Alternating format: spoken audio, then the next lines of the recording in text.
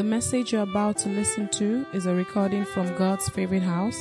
It is our prayer that you listen, your life will be transformed, and you will be taken to greater heights in your walk with Jesus. Amen. God bless you as you listen to this message. Someone's knocking at the door. Good morning again, everybody. This morning, by the grace of God, we are starting a new series that we've titled Gold and Silver. This is actually season 2, and part 1 of Gold and Silver. If you remember last year, we talked about silver and gold, and it's pretty much the same thing, but we just decided to put gold before silver this time, and it's gold and silver. Gold and silver. The world, so many things are changing rapidly. So many things, even things that we could never have imagined, are changing. Changing at a pace that, we are trying to catch up with. A lot of the changes are good changes. A lot of the changes are not so good. It's good that you can have information here and we can be having service here, and people are joining us live from Cape Town, South Africa, from Canada, from Calabar, from all over the world, over the internet, and people are actually giving their lives to Jesus. Praise the name of the Lord. Huge change. So if you insist on doing things the old way and not adapt to the new changes, you are going to be obsolete very soon. If you, as a church, if churches don't evolve and embrace the changes that are great and obviously God sent, the church is going to be behind. Just like when the printing press was the newest technology, the church was the first thing that was printed, the printed press, was the Bible. Did you know that? The church was on top of it. When telegraph came, the church was ahead. When telephone came, the church slowed down a little bit. When the internet came, the church slowed down much more. But the church needs to be ahead of technology. Do I get an amen? Also, there are negative things that do happen, that changes that, we should have nothing to do with. And sometimes they are going also so fast. Changes that children in some climes are being told, you can decide to be a boy or you can decide to be a girl, depending on how you feel inside, not depending on your physiology, on how you were born, your biology rather, on how you were born. On how you were born. But you can feel like a girl, even though you're a teenager, you're a boy, your voice has cracked, but you are feeling like a girl. They should respect you, and you can be going around, and wiggling your what you don't even have, and try to be gay. So why things are changing so fast, and I like how my rabbi puts it. It says this. I have a rabbi, and he puts it this way, and he says that when the more the world changes, the more we should take refuge in the things that do not change. The more the world changes, the more we should take refuge in the things that do not change. There are things that don't change, that do not change. They last forever. They are eternal. When we take refuge in the things that do not change, our lives are secure. Our lives are safe. The Rock of Ages does not change. Jesus Christ the same yesterday, today, and forever. So if we can connect to the things that do not change, our lives remains constant. And it's all about the fundamentals. So we are back to the fundamentals. So no matter how fast technology goes, no matter how developed science is, it's still all about the fundamentals. It's still all about the fundamentals. Addition, subtraction, division, multiplication. It's still all about the fundamentals. And when it comes to gold and silver, when it comes to wealth, when it comes to things that has to do with prospering, there are a lot of theories out there. There are a lot of changes that has happened.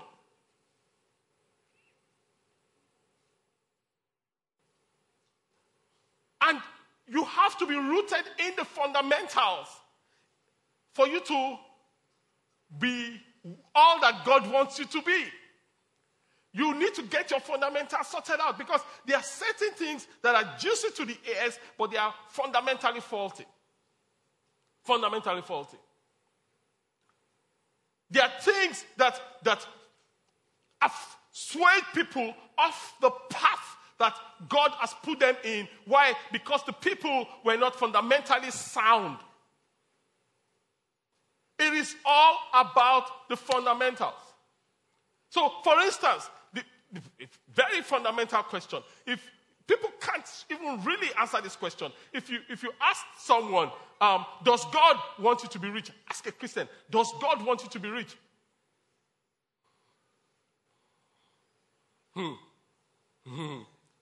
Does God want you to be rich? Does God want everybody to be rich? Should everybody be rich? Are you sure? Some people are quiet. Some people are saying yes. Some people are saying no. Some people are saying, Pastor, that's why we are here. Will you preach what you have to preach and let us tell us what it is? I've heard respected men of God say things about finances that are fundamentally wrong.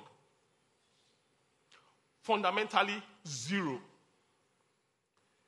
And unfortunately, a lot of people don't understand the fundamentals. And if you don't understand the fundamentals, and if it's just what, okay, I was listening to a video, and the guy was talking about how prosperity pictures, obviously, some people just make it about prosperity. It can't be only about prosperity. It's about Jesus. Praise the Lord. And because they don't understand the fundamentals, they go off on a tangent and they make well-meaning Christians turn their back on prospering.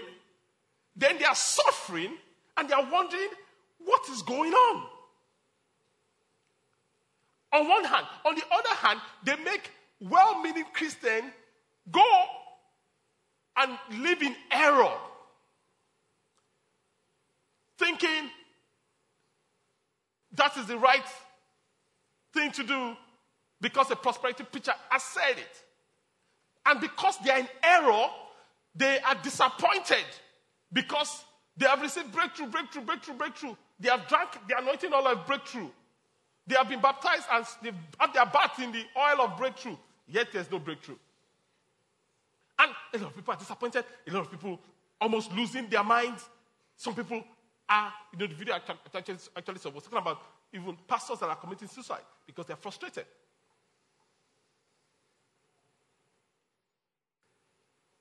So if you must do well, you have to get your fundamentals right.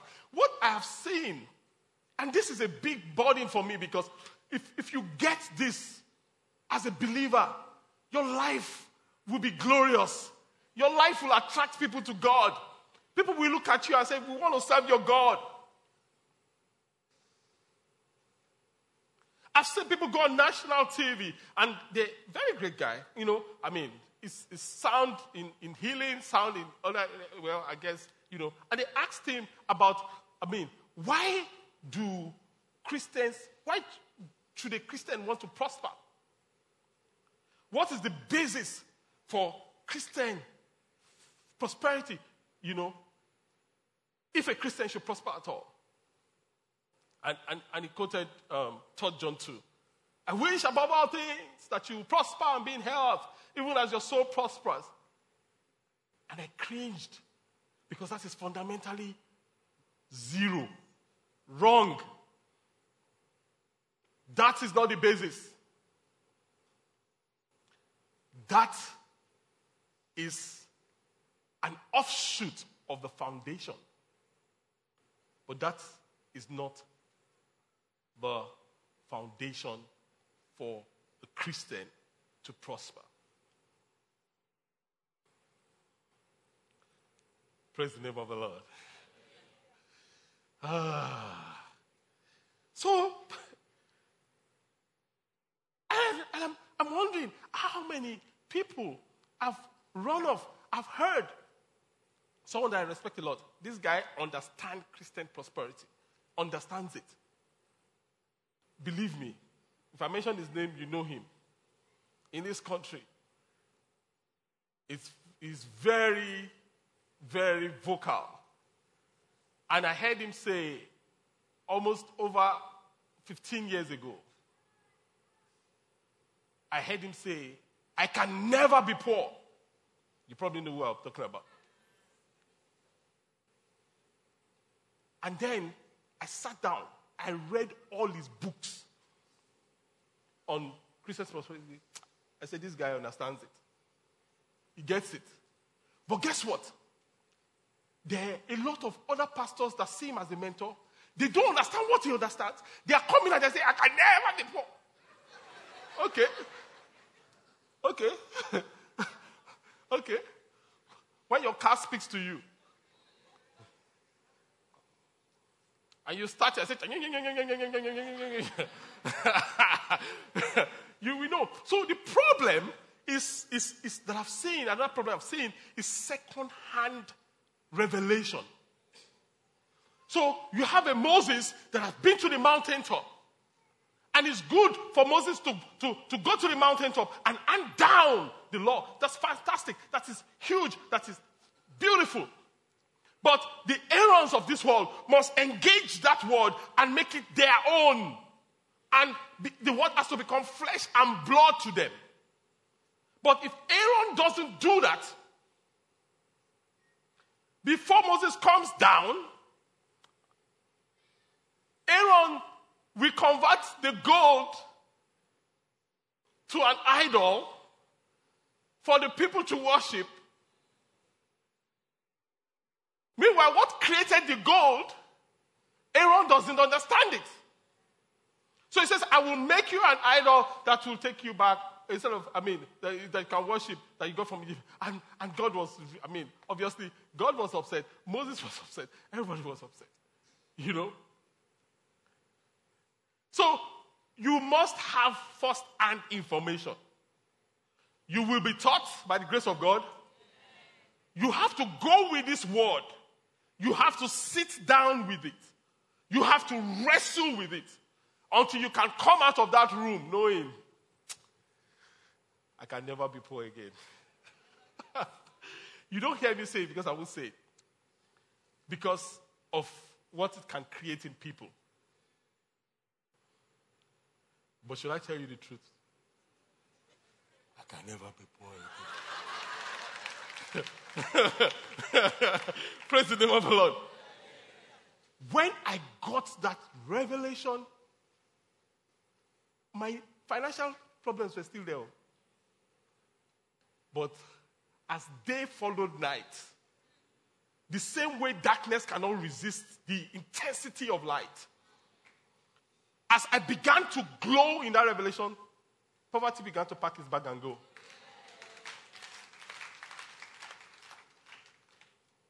If you understand what I'm going to teach you today, it's going to change your life. Well, this season. By the grace of God, someone sent me a text after Tribe that you looked really tired. I broke out in what's called this blisters, cold sores. I've been sneezing and oozing. I should be out. I should be resting right now.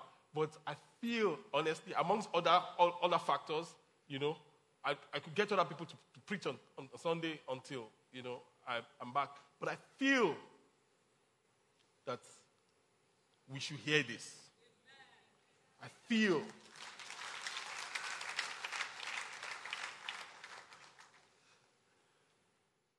Hallelujah. When you look at Deuteronomy, the book of Deuteronomy, I think, chapter 15, verse 4, God put his heart, his intention down to his people. The Old Testament is a shadow of the New. So the people of God in the Old Testament is Israel. The people of God in the New Testament is the church. So he says, this is God saying, there should be no poor among you. For, why should there be no poor among you? For the Lord your God will greatly bless you in the land he is giving you as a special possession. So God's heart is, even as it is stated in 3 John 2, I wish above all things that you will prosper and be in health, even as your soul prospers. I want you to prosper in your soul spiritually. I want you to be in health physically. I don't want to be servicing some ailment. I want to be completely healed. But I also want you to prosper financially. That's his heart. Again, that's not the basis for it. But that's his intention. I wish. That's his wish. That's his. There should be no poor. There should be. It's different from there must not be. There should be means there's provision such that no one will lack. And if you see 2 Corinthians 9, because some people, except you show them in the New Testament, they will tell you doesn't apply to Christians. Which is a big deception. It's a huge deception because they don't understand what the law is, what scriptures are, and how to interact with what is known as the New Covenant and the Old Covenant. But I've taught you guys all that before, right?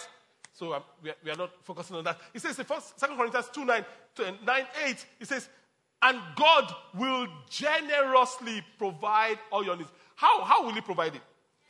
Stingingly. Generously provide all you need. In what way? That you will always have everything you need and manage the rest of your life. That you might always have everything you need and just be, after all, we are not begging. No.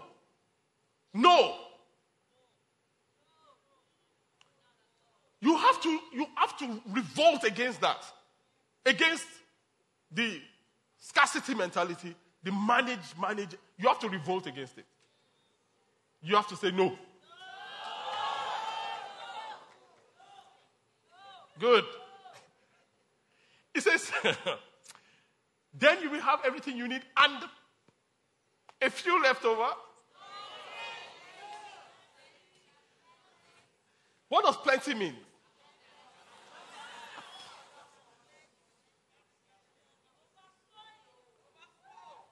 You go school. Plenty left over for what purpose? To share with others.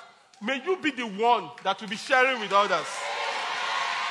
In the name of Jesus. Oh yes. May it be your portion. That it will flow from you to others in the name of Jesus. You say, but Pastor, why did God just say that everybody should prosper? You're going to see in a bit. But another question, apart from the question of does God want you to prosper? I'm sure you have the answer to that already. Good. Another question that kind of irritates me, which is a fallout of that, is I've heard. So the question is that does a lady that wants, single lady, that wants a man that has a good source of income, does that make that lady a gold digger?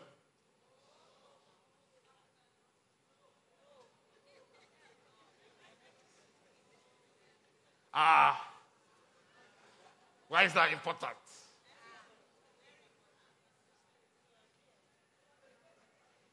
People have said that you should do it for love.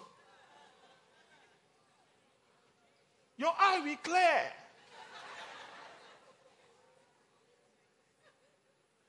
So, you're criticizing, honestly, should the guy be a billionaire? Not necessarily if you have some sense. If you won't go and marry, except it's God's will for you, you go and marry a billionaire if you have any sense.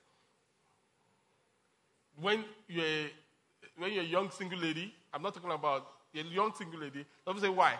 Okay. I said except that is the person for you. When you're a young single lady, again,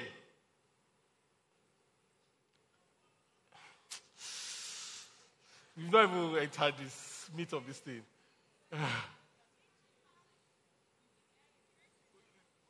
I strongly believe if you check scriptures and if you check the word that doesn't change, that women should get married in their early 20s. There goes the silence. Build your family before you build a career for a woman. They've turned it upside down. You want to build a career. Then you are now. Thank you. Now, I know that it doesn't work out for everybody like that. No, so I'm not, judging people that are older and they're not married. That's not what I'm saying. I'm saying if they had entered the end of their teenage years, understanding that the next 4 years, they need to trust God for a good man and start a family, their lives would have changed. But they didn't know. And the society told them it was okay. Female power.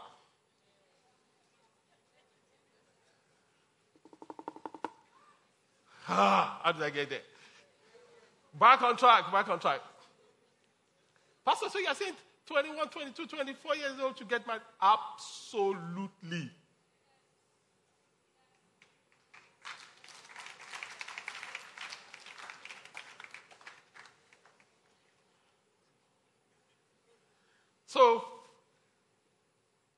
So if you're not getting married at 21, 22, 24, you're starting your family early, and you are looking for a billionaire, something's wrong with you.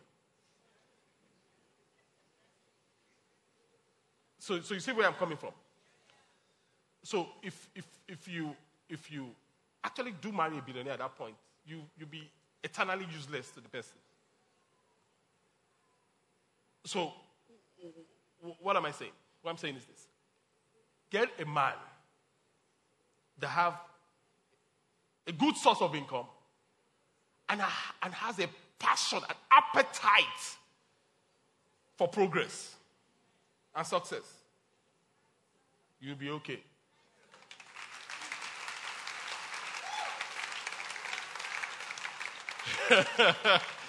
If you get a man that has a good job and doesn't have an appetite, when he loses his job, he's going to sit at home and say, you be when I was working.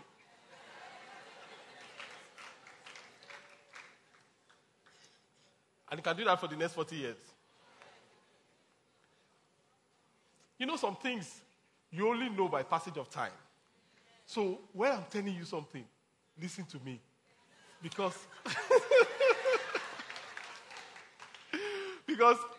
I had the privilege of growing up with an old woman. Okay, let's get back on track.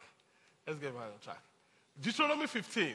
By the time we get to verse 11, it says, this is God, the same chapter. God is saying, there will always be poor people in the land.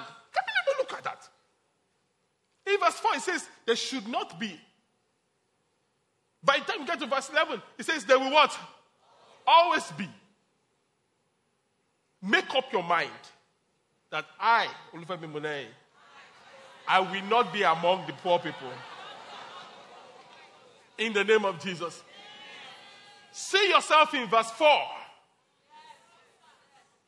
You will prosper in the land that your God has given you. But it says to you, for those of us that has plenty extra, I command you to what?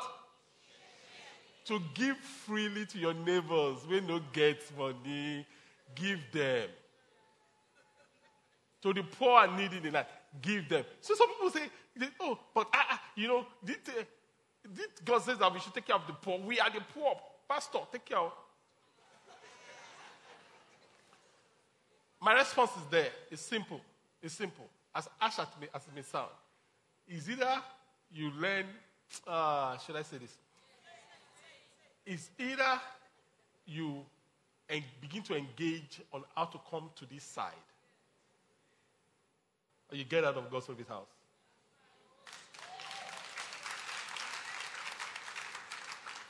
Okay, Pastor, did Jesus not take care of the poor? Did God not say, we should. We will go and meet them, take care of them. Now teach them these things. Then they will become wealthy. Then they will now begin to take care of other people. We are not interested in professional poverty. Some people are professionally poor. That's their profession.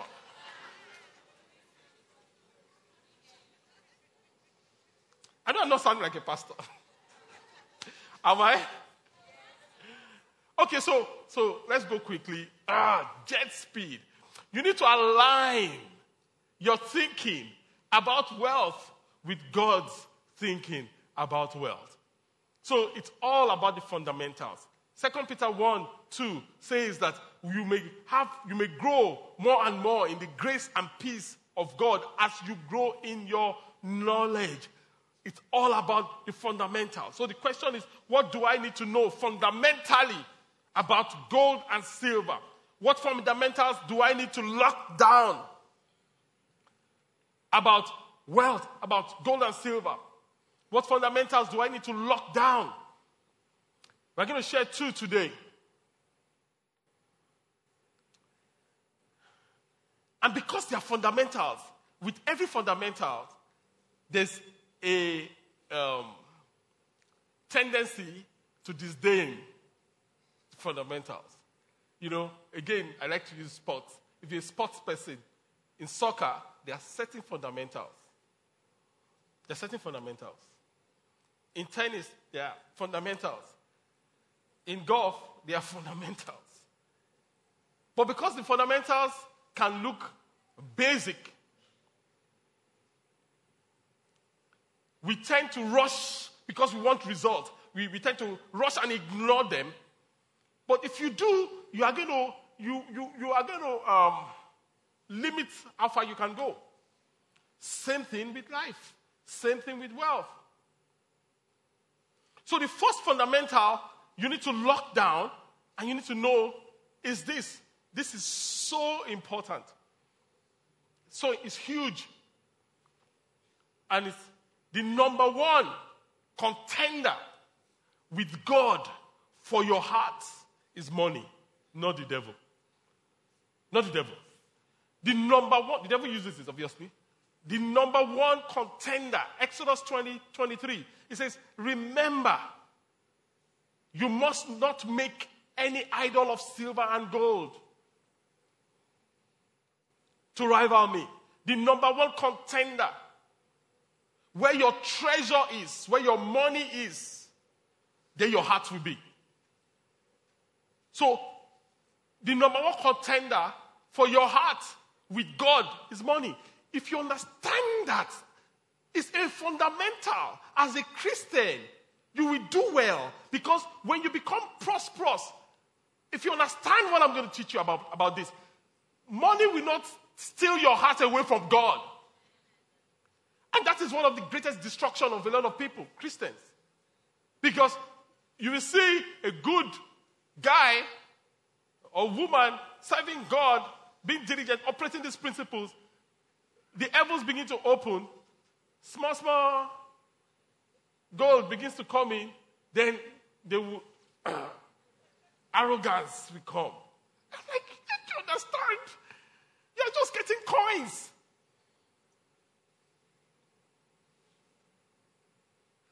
if you understand that the number one contender is money, and you see, it really does not matter what you own or what you don't own.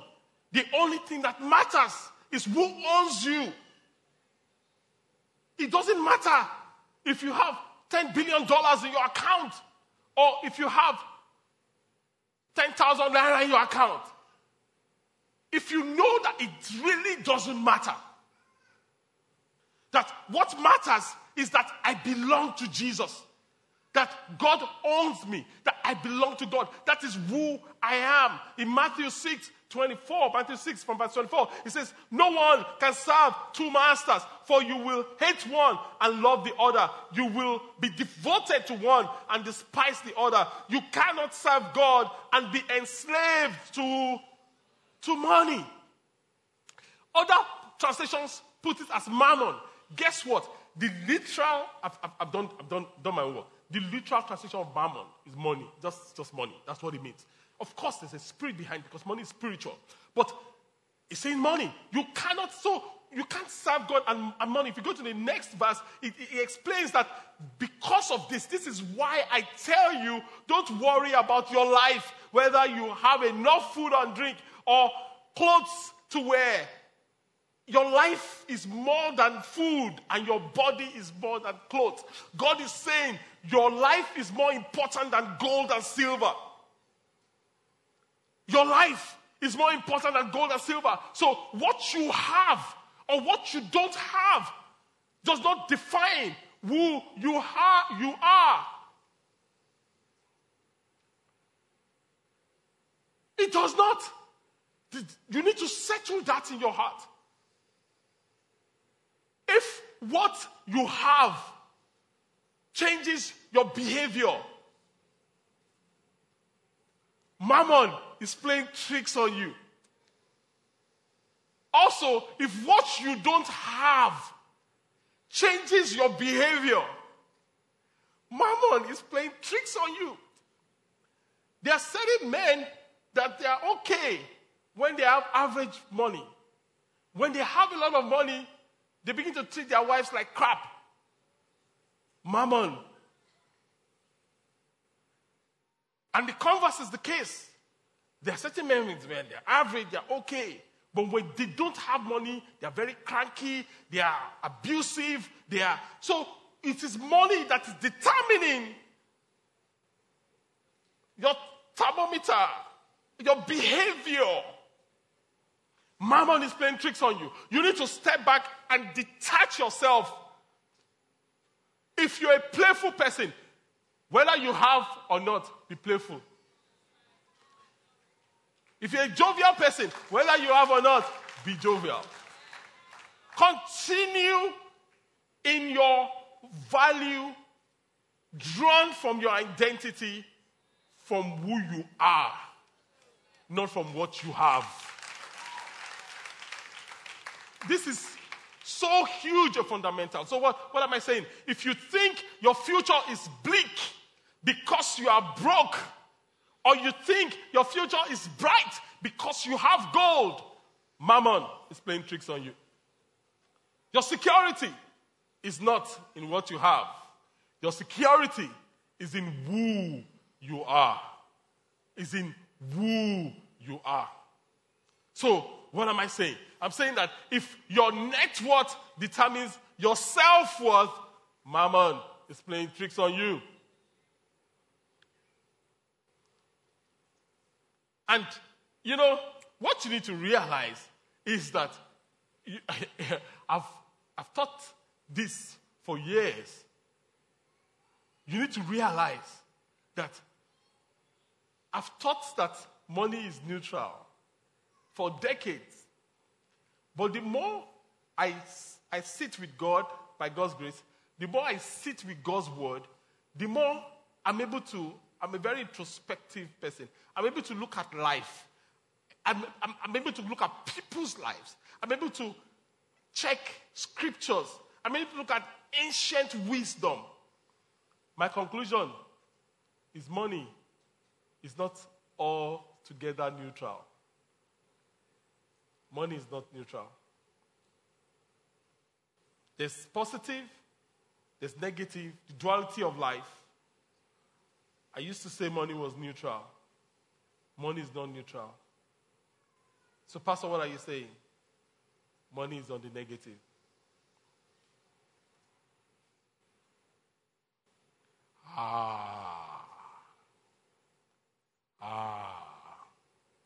In fact, in Luke 16:9, it was these words of Jesus made me struggle. He says, and I say to you, make to yourself friends of mammon, of unrighteousness. I'm like, unrighteous money. Jesus sees money as unrighteous. In the natural state, money is not neutral. Money, and I will explain why money is not neutral. Naturally, money takes on the behavior of the person that has it. Naturally. And that's why, it's easy to say money is neutral. And that's why I say it's not altogether neutral. I'm not saying categorically it's negative. So, naturally. But money is spiritual. Money is not natural. You need to understand that money is not the note in your account. Money is spiritual. Okay. And spiritually, money is not neutral. Money always tend to take our hearts away from God. That's the tendency of money.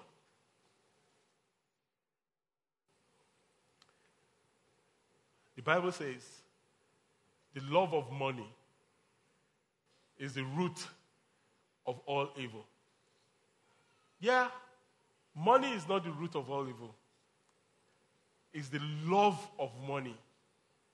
Now, the love of God is the root of all righteousness and goodness in the world, right? The love of something is the root of all the problems in the world. Spiritually, that thing is not neutral.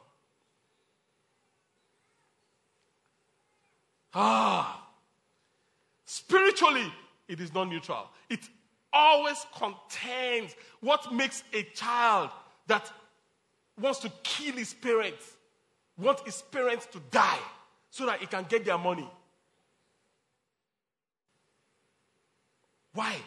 Because the love of money has influenced the child negatively. So when people are natural, when they get money and they're natural, it doesn't push them to God by itself.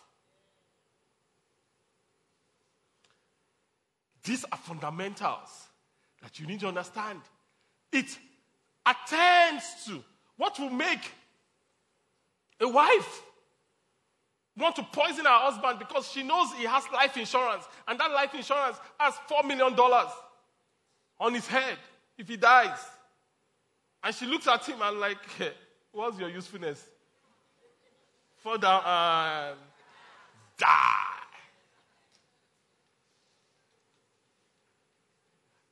What will make a man begin to behave like a rascal? Very loving, very doting father, But as soon as millions enters his account, do you know who I am? Don't talk to me like that in this house. Money is not neutral. So, but for us, we have a beautiful way to make our lump, our wealth, holy. So we have a way to make our wealth positive. So as a believer, and when believers don't, because you're a believer and you have wealth, doesn't make that wealth to not corrode your heart. Praise the name of the Lord. It's not a guarantee because money is not neutral spiritually. So how do I get my wealth that is not neutral? How do I make that lump holy and submitted to God? Just one word. It's a 5-letter word. And it's called tithe. Everyone say tithe. Now, this is so powerful. In Romans 11, stay with me. This is as a result of hours of struggle and wrestling with God on this matter. Before it was opened up to me. Romans 11:16 says, for if the first fruit, I've explained, the tithe is a type of the first fruit, right? So it's the first 10% of your increase. So if the first fruit be holy, so by the time you present it to God, it becomes holy. You are saying to God, it is yours, it's not mine. And God receives it. It says the lump also becomes what?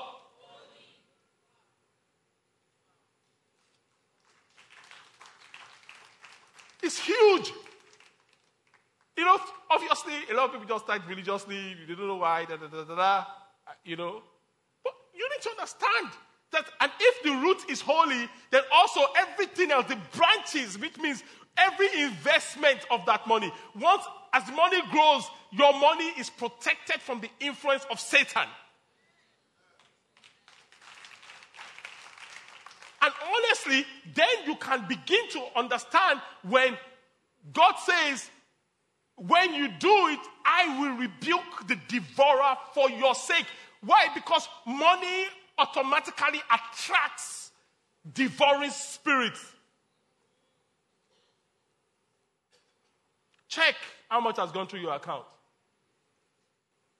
Where are they today? All the money, where is it?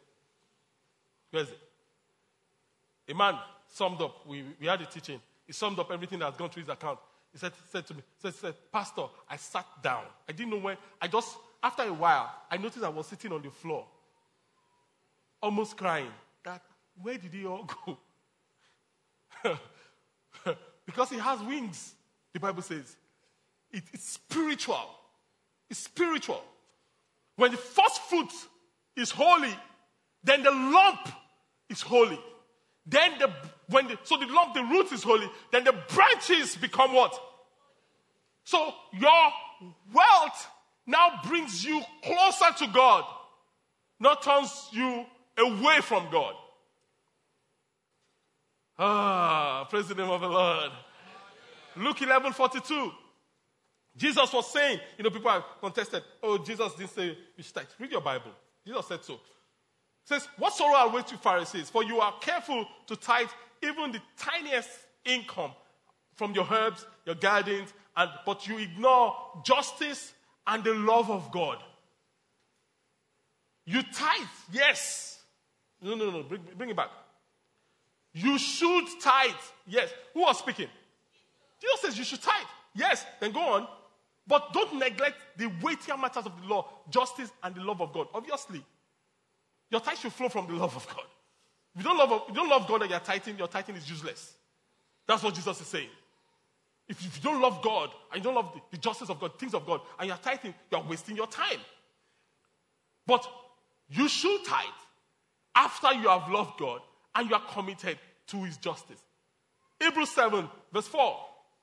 It says, consider then how great this Melchizedek was.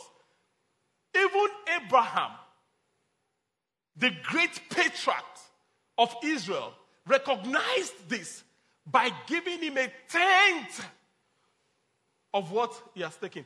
Abraham tithed. Tithing is old covenant. It is not. Abraham exited before the old covenant. I pray time allows us that we get there. I'm trying to get there in this part 1. And Abraham tithed 10%. Why a tenth? Why a tenth? If God has asked for 90% or 80% and say, you keep 20, I want 80%, who is going to arrest him? Think about it. Who's going to arrest him? Why a tenth? What's the significance of 10? In scriptures, 10 is the number for testing. 10 is the number for testing.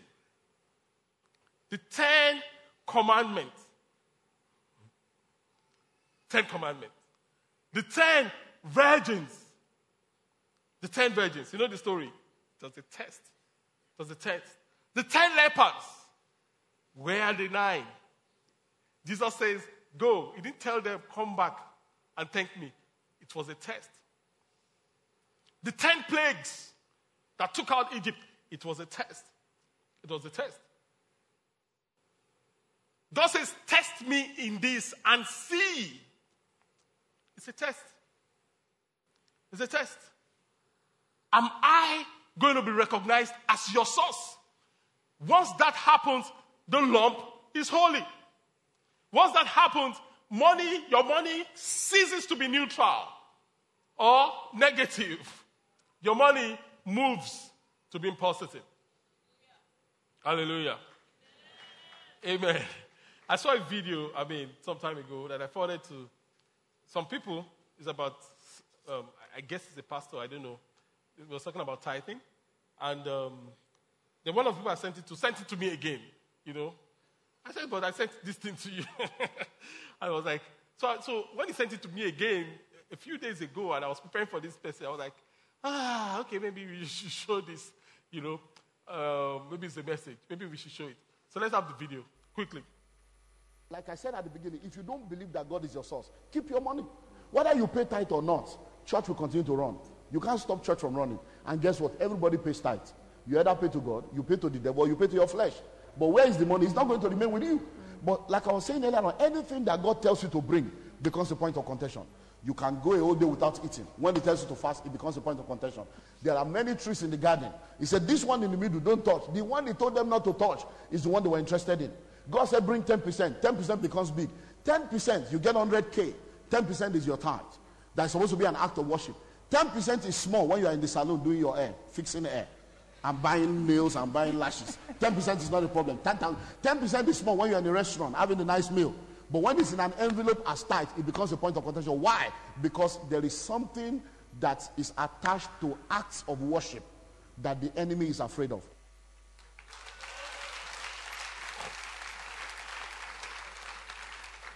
Absolutely and totally. And if you must get a grip of your finances spiritually, you must understand that your tithe is an act of worship that takes your wealth from the domain that Satan has influence over to God's domain. Praise the name of the Lord. Okay, so we said we are going to do how many fundamentals? 2 or 1? 2, okay. Number 2 is this. So, number 1 is what? The contender, number 1 contender is money. Number 2 is the foundation of wealth is the covenant. The foundation of wealth is the covenant. Is the covenant. Ephesians 2:12, it says, remember that at the time you were separated from Christ, you were excluded. When you were separated from Christ, you were excluded from citizenship in Israel. When you were not a Christian, you were not an Israeli citizen. It says, you are foreigners to the covenant of promise. Everybody say covenant of promise. You were without hope and without God in the world. It says, but now, in Christ Jesus, you who were far away have been what? Brought near by the blood of Christ. Brought near into what? Into the covenant of promise, okay? brought near into what? Then, if you back up, when you were separated from Christ, you were excluded from citizenship in Israel. When you are now in Christ, you have become what? A citizen of Israel. You are not only a Nigerian citizen. You are actually a citizen of Israel. They don't recognize you. But heaven recognizes you. Praise the name of the Lord. So, honestly, and this is the word of God. God sees you as a spiritual Jew. How is that a big deal? How is that a big deal? It's a huge deal because the basis for wealth for the natural Jew and the basis for wealth for the spiritual Jew is the same. The Abrahamic covenant is the basis for wealth. Why is Israel so powerful and so prosperous? Why? A small nation, less than Lagos, has economy, the economy that is probably bigger than the whole of Africa, has contributed immensely to humanity. Unbelievable strides. I'm sure you've seen videos on Israel. How are they able to achieve that? Because they operate the Abrahamic covenant as a nation, as a people. And God is saying, when you were separated from Christ, you were separated from this Abrahamic covenant. Now you are in Christ. You are in that covenant. So what does that mean? It means the basis for your wealth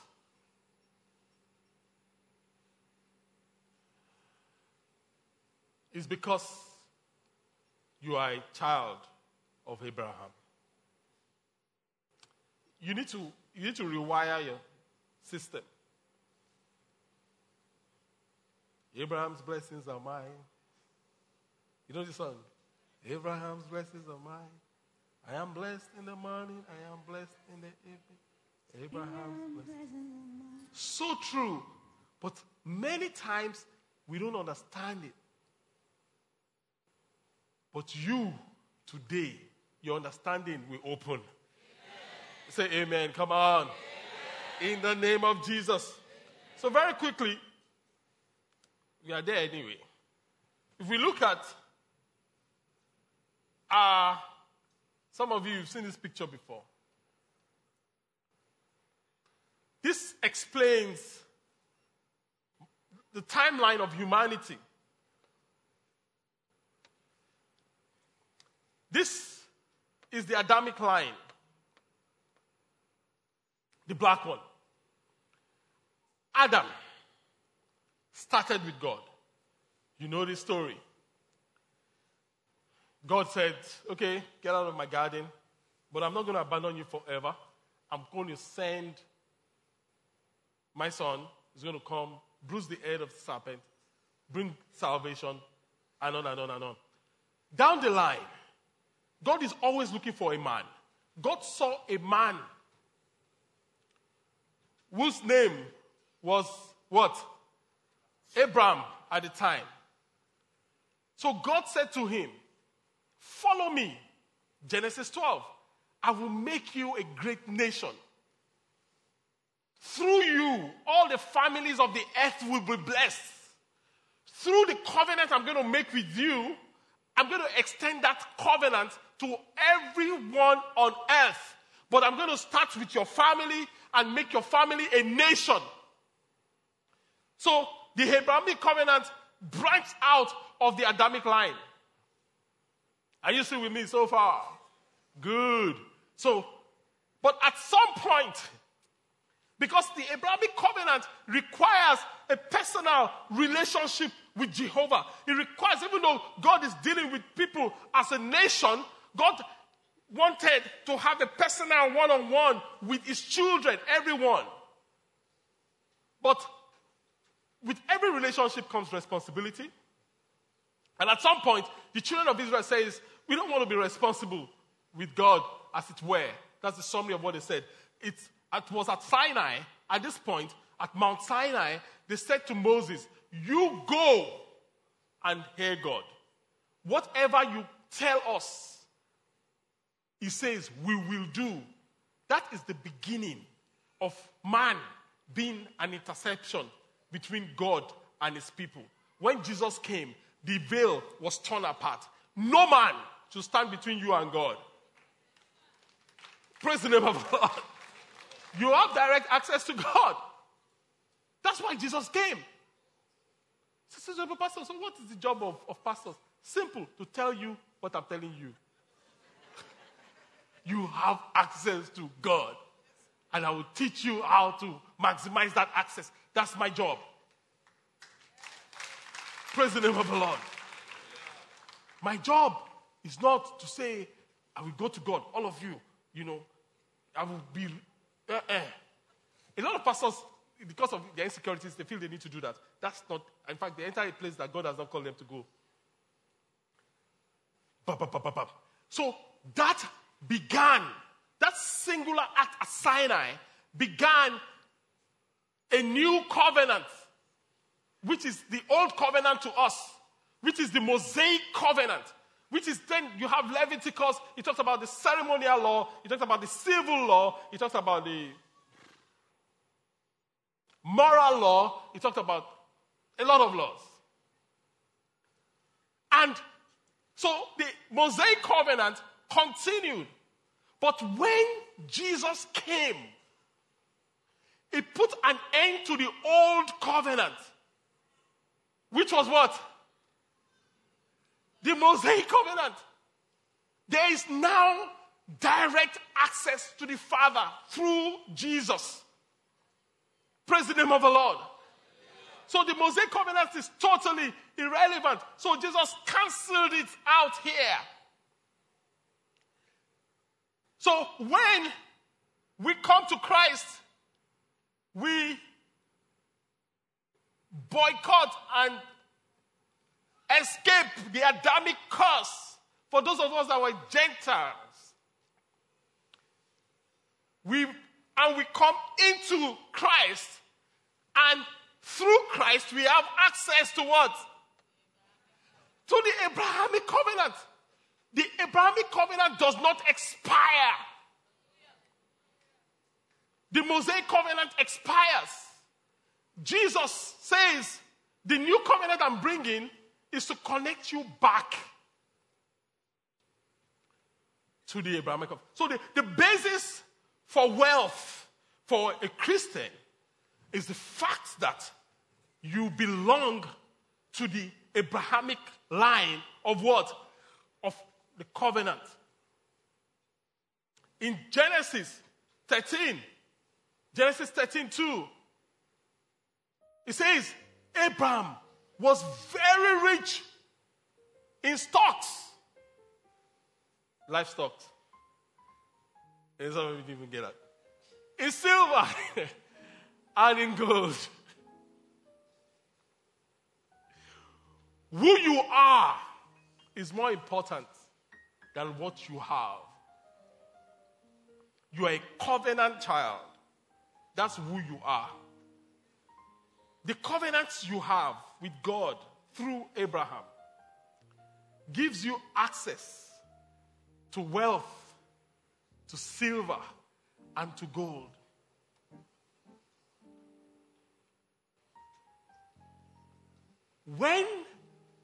That's the first thing you need to know.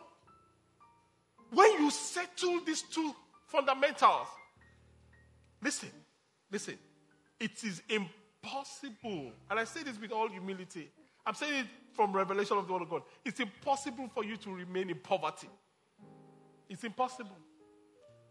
We're going to build on it from next week, and you're going to begin to see why.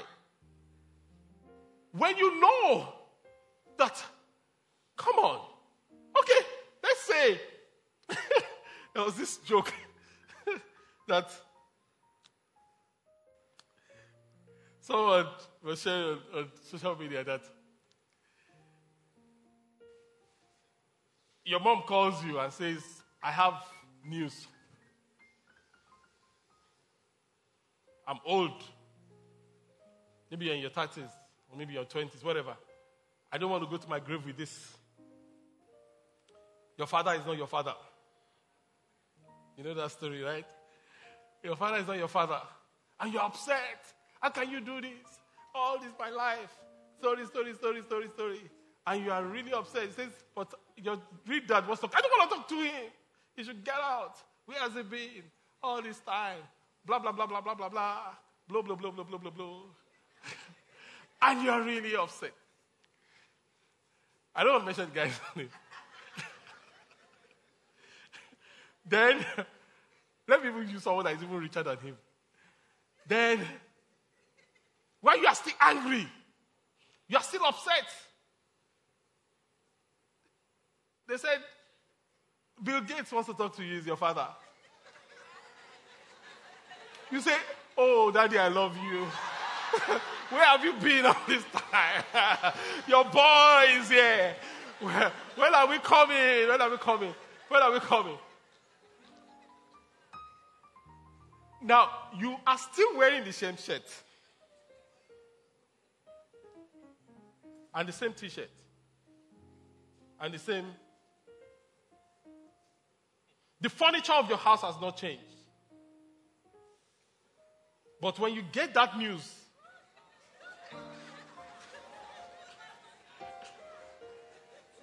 something changes in you.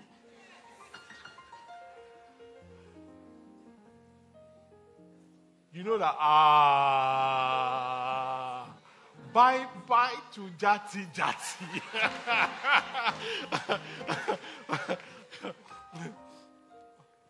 I'm here to give you that phone call.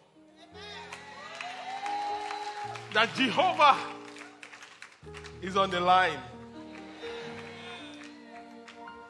And is your father. Abraham is your father. So it should change everything. So the reason you are not who you should be is because you don't know who you are. You are a covenant child. You belong to the Abrahamic covenant line. The wealth that is accrued to such people is yours. And because of the abundance of gold, silver will become like ordinary stones in your life. Now you are getting that prayer. See why we pray it every time? It's making more sense, right? God is saying to you, I will give to you the treasures of darkness, the hidden riches of secret places. Now you are saying why that is going to happen.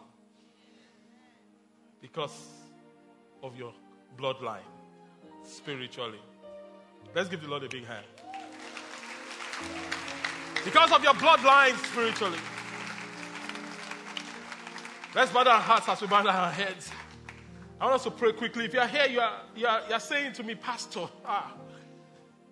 I need to receive that phone call. I need to change my location. I cannot say I'm a child of God.